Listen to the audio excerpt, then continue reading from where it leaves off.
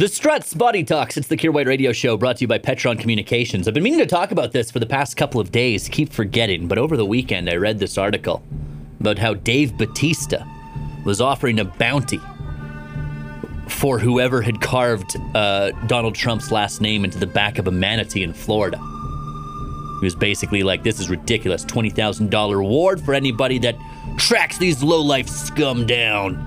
And he says there's going to be bonuses to that award. I don't know what that might be.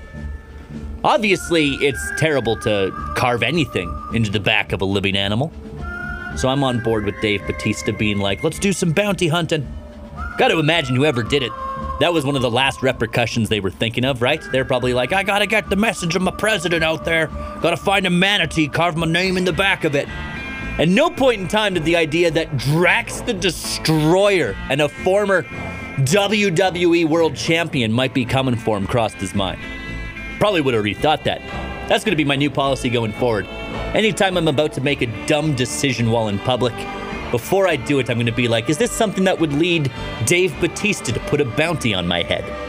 If the answer is no, I will proceed. If the answer is yes, well, I will rethink my actions. The Kier White Show. You ever dance with the devil in the pale moonlight? On 101.5, The Bear.